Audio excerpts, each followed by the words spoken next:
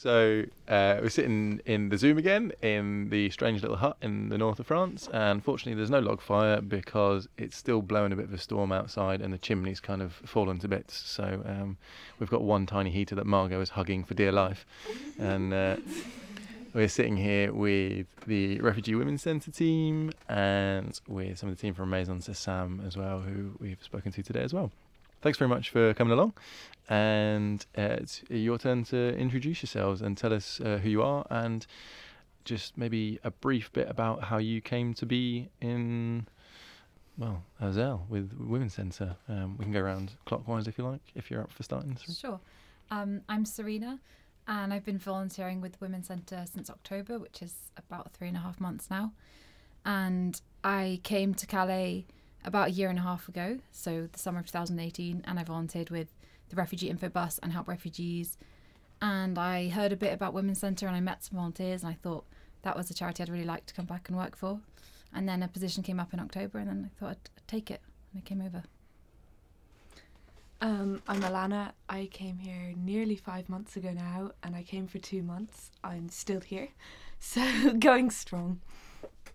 Hi, I'm Frances. I've been working with the Women's Centre since mid-2016, so about 3.5 years now.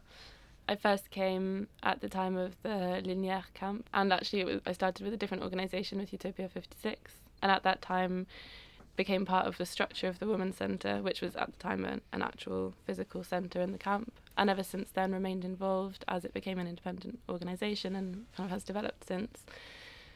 And I haven't spent all the time on the ground. I've spent time back in the UK, but have remained a part of it, and I'm here now as one of the coordinators. Smashing, thanks everybody. Are you all coordinators? I'm not a coordinator. Me either. Okay, no worries. Frances. Sorry to disappoint. No. I just the word coordinator seems to be a good catch-all for lots of people that do everything, and then everybody else does everything anyway. So it's an interesting structure. So feel free to just chip in any time. Would you like to tell the listeners about what the Women's Centre does, and what your kind of day-to-day activities are, and what's the sort of purpose of the Women's Centre?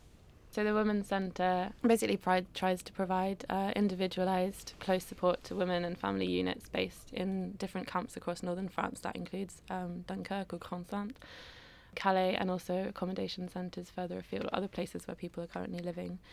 The kind of basic principle of the Women's Centre is trying to create safe, community-led spaces where women and their families, including children, can come and spend time, can feel safe, can access basic rights, so we try and facilitate access to shelter when it's available, access to information, on top of access to basic needs. So that's like material support, including clothes, hygiene items, tents and sleeping bags where no other shelter is available.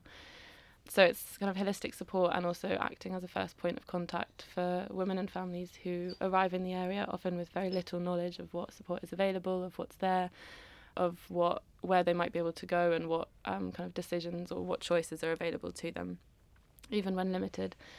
So we try to create kind of close connections with the women, facilitate access to basic rights, and follow them during their time spent in northern France, and try to, I think it's too much to say try to make it better in such a difficult setting, but at least try to stop it from getting worse for them.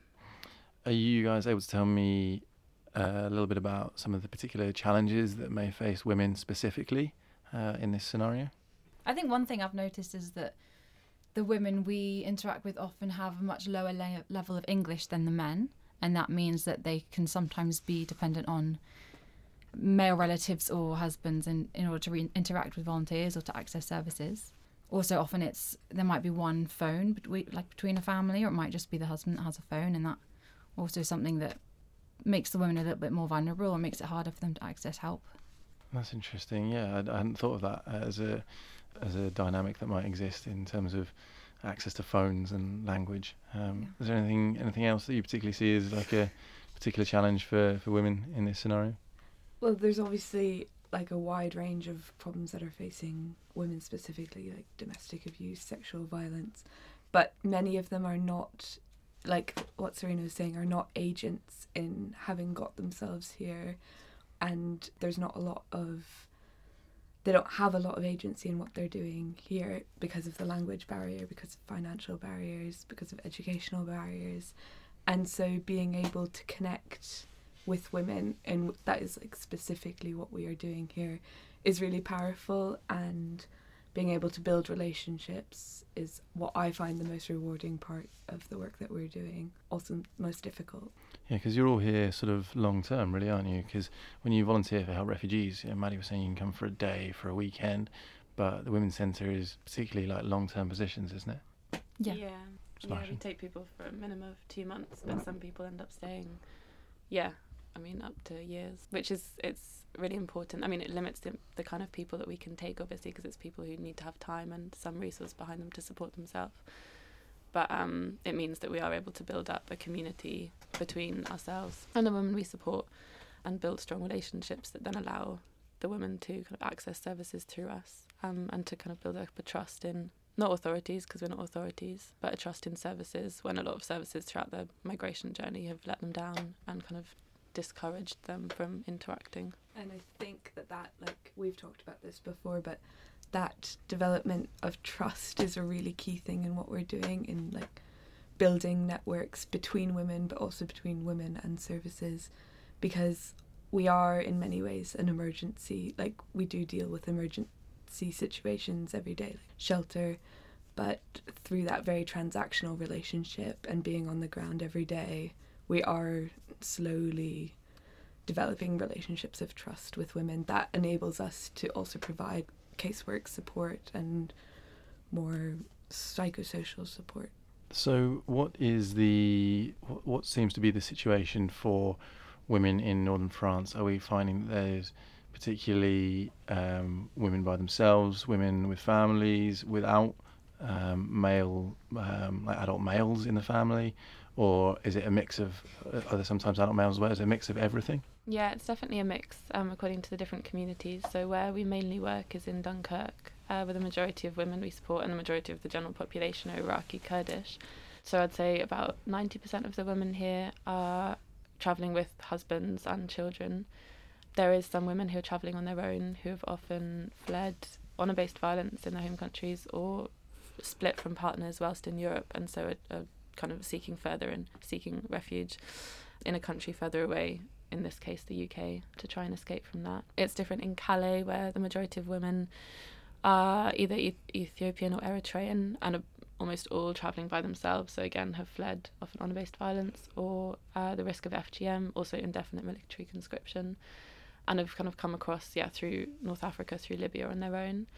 Or Iranian women, and it's really a mix between some who've left on their own and travelled as single women, which obviously poses like extra risks, and then there's some families who arrived as well, but it really depends on the demographic, as I guess we see women from different countries leaving for different reasons and in different circumstances, with different access to financial resources, which then obviously affects whether you're able to make a journey across Europe on your own or not. Yeah, for me, I would say, to the best of my thoughts, that even in the UK, the scenario is still different for women than it is for men, and so when you put that into the context of a huge journey, traveling alone as well, that's I'm kind of myself, I'm a little bit aware of the situation here, but even hearing that is actually quite terrifying, just to think about the scenario and the dangers that people are going through to get to this point. So to have people like you who are here to talk to them is quite something. And it's really remarkable to me how many different languages you have between you. Like Serena, you were speaking Farsi the other day. There's Kurdish, there's all sorts. And all of our team have to pick up at least some Kurdish, Sorani Kurdish, quite fast, because it's just essential in the work we do. And I think it's quite amazing how much people learn and how fast people have to pick it up. Are the people you meet surprised by the level of language that you have? Not really. I find it always really surprising when you can meet a family and start chatting to them in Kurdish without them ever having known you or your service before. And they often, I guess people don't question it, because I don't know, it's a lot of our volunteers have picked up quite quickly. But at the same time, I think it's also really, like, even though maybe in the moment it seems to kind of be normalised. It is a really nice way that people in our team and other volunteers and other associations have been able to, I guess, show a level of respect for different communities by picking up a bit of the language and showing an interest in where people are from and what makes a part of their kind of identity is really important. And it's also something that a lot of people then take away. Like, I don't think there's any courses that you find, like, it's like not very easy to find a course in Kurdish Sorani in most cities. This is the place to learn. So come to Dunkirk. This is the place to come if you want like a month. Yeah, it's amazing to me, and I think I'm lucky enough to have been here a few times and to have experienced a bit of these different cultures, but I think a lot of people in the UK will be thinking, yeah, at school I learned either French, German or Spanish, and those were the options, and Kurdish was never an option. So to come here and to find all of these English people and French people speaking Kurdish is just, to me, is mind-blowing. I think you're all absolutely amazing. What I wanted to do is, ask a little bit more the current situation. I remember I was hearing a statistic the other day that we've got something like 45 families at the moment just sleeping in tents, so there isn't enough accommodation, even with the accommodation centres that there are. So we still have families at the moment sleeping in tents. Is that correct?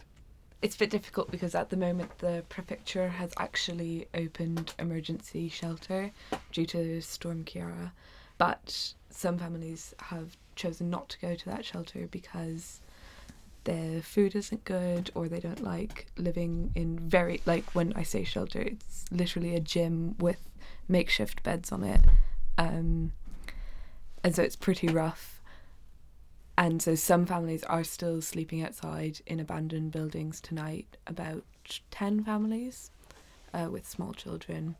But up until 3 days ago, all of the families, which I'd say actually is more like 50, 55, were sleeping outside in very abandoned buildings with rubble everywhere, rats, trash, and in very, very poor conditions, which is terrible. And there is accommodation centres that are provided by the French state, but there's often not enough spaces for families that want to go to those accommodation centres, so they are essentially forced to stay in this camp. Just to add a backdrop to that, in previous winters, due to kind of consistent advocacy by organisations on the ground, and a local mayor in Constance who was kind of openly pro-refugee welcome, there was emergency shelter opened by the local city hall, made available for families and single men, which was not always sufficient, but it was like a really kind of good move in the right direction. This year is the first year where we haven't seen that happen. There was a change in mayor earlier in the year, and since then there's been a lot of resistance to opening up shelter on the coastline. It's kind of part of a policy of trying to discourage, or supposedly discourage, people from arriving on the coastline. And so it's up until 2 days ago, before this emergency temporary shelter was opened because of the storm, it's the most families we've ever seen outside at this time of year, which is like quite a shock to all of us. And also makes the work really difficult, in that obviously kind of the fundamental part of the work, like building community, building close relationships, creating safe spaces, is next to impossible when you're working in like an old abandoned warehouse with like not even a parking space, let alone a living space or a community space. That's pretty horrific, and it's really horrible to hear, and I think also really good to be able to share that as well. When we're talking families with kids, we're talking full-on babes in arms, infants sometimes as well. Yeah. And I think it surprises me in a way that we don't have any media coverage here, because that's the kind of thing that our kind of slightly callous media will sell as a story quite happily, and we still don't have any media coverage, which is quite a stark thought for me. So how things are pretty bleak, let's face it, and we can't really skirt around that, and we're doing our best to sort of look after ourselves this evening, and we're having an evening together where we get to sort of talk and share a drink and whatnot. But on a day-to-day basis, when you're faced with such a challenging situation, how do you all kind of cope together? How do you sort of get through this situation yourselves? Well, we listen to a lot of music. We listen to a lot of awful pop music in our van, very loud, and sing along. We have a playlist of about 10 songs. That's the rendition. But no, like, in all seriousness, these past few months have probably like some of the most intense experiences of my life in terms of like happiness, sadness, stress, relief, and like going to bed knowing how bad the conditions are, like waking up in the morning if it's raining or if there's frost. You don't really think like, oh, we've got to scrape the car. You think, oh, there's kids sleeping outside in a forest.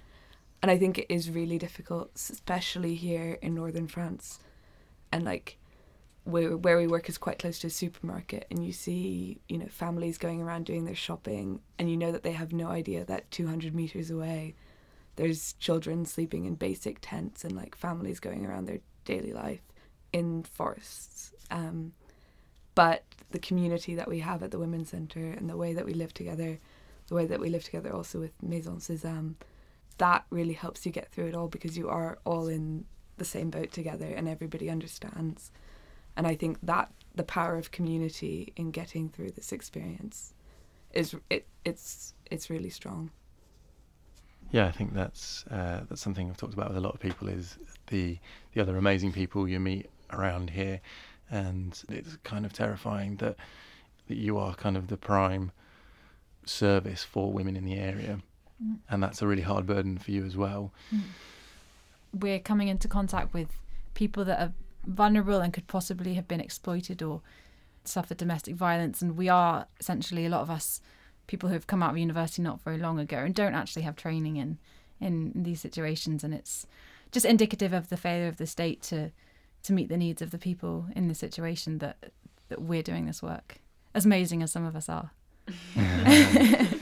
It is. It's essentially a bunch of people trying to do their best, and that's. I don't know if that is really a sufficient response to a systemic issue that goes way beyond people trying to do their best. But is there anything you wish you could tell people? Anything that would really help? I think, like, I guess every time I've kind of gone back to the UK and spoken to people about it, they seem to view the situation in northern France as quite like an isolated issue, you know, this little like area of crisis, which especially from a UK perspective is often seen as kind of France's issue, whether it's like French police violence or the French state failing to uphold people's rights, and it's something that's not necessarily connected to wider issues. And so I think, I mean, yeah, short of, you know, giving kind of time or resources to the situation, I think trying to see it as part of a bigger issue, I guess, from the UK perspective, it's definitely it's the UK border, right? So there's a huge UK responsibility from the government, the way we view our border regime, the way we view the immigration policy, that it's as much about or more about exclusion and deterrence than integration or kind of processing, like asylum processing policy. And so much of the situation in northern France is a direct result of the fact that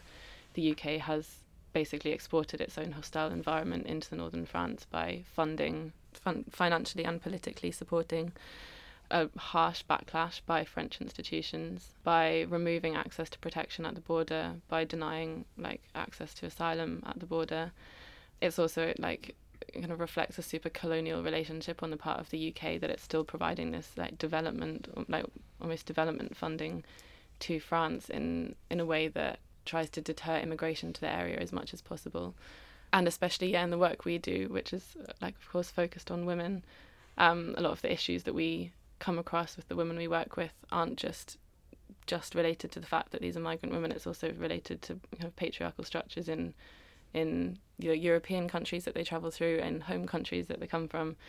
And so everything that's led to the women being here, or to people being here in general, is often part of much kind of broader, I guess, global social issues that people should scrutinise and continue to be aware of, and not just see it as a kind of pocketed issue that they can look at and think like, oh, what poor people. It's also like examining our own role and our own like institutions' roles in the creation of the situation. That's a pretty powerful summary.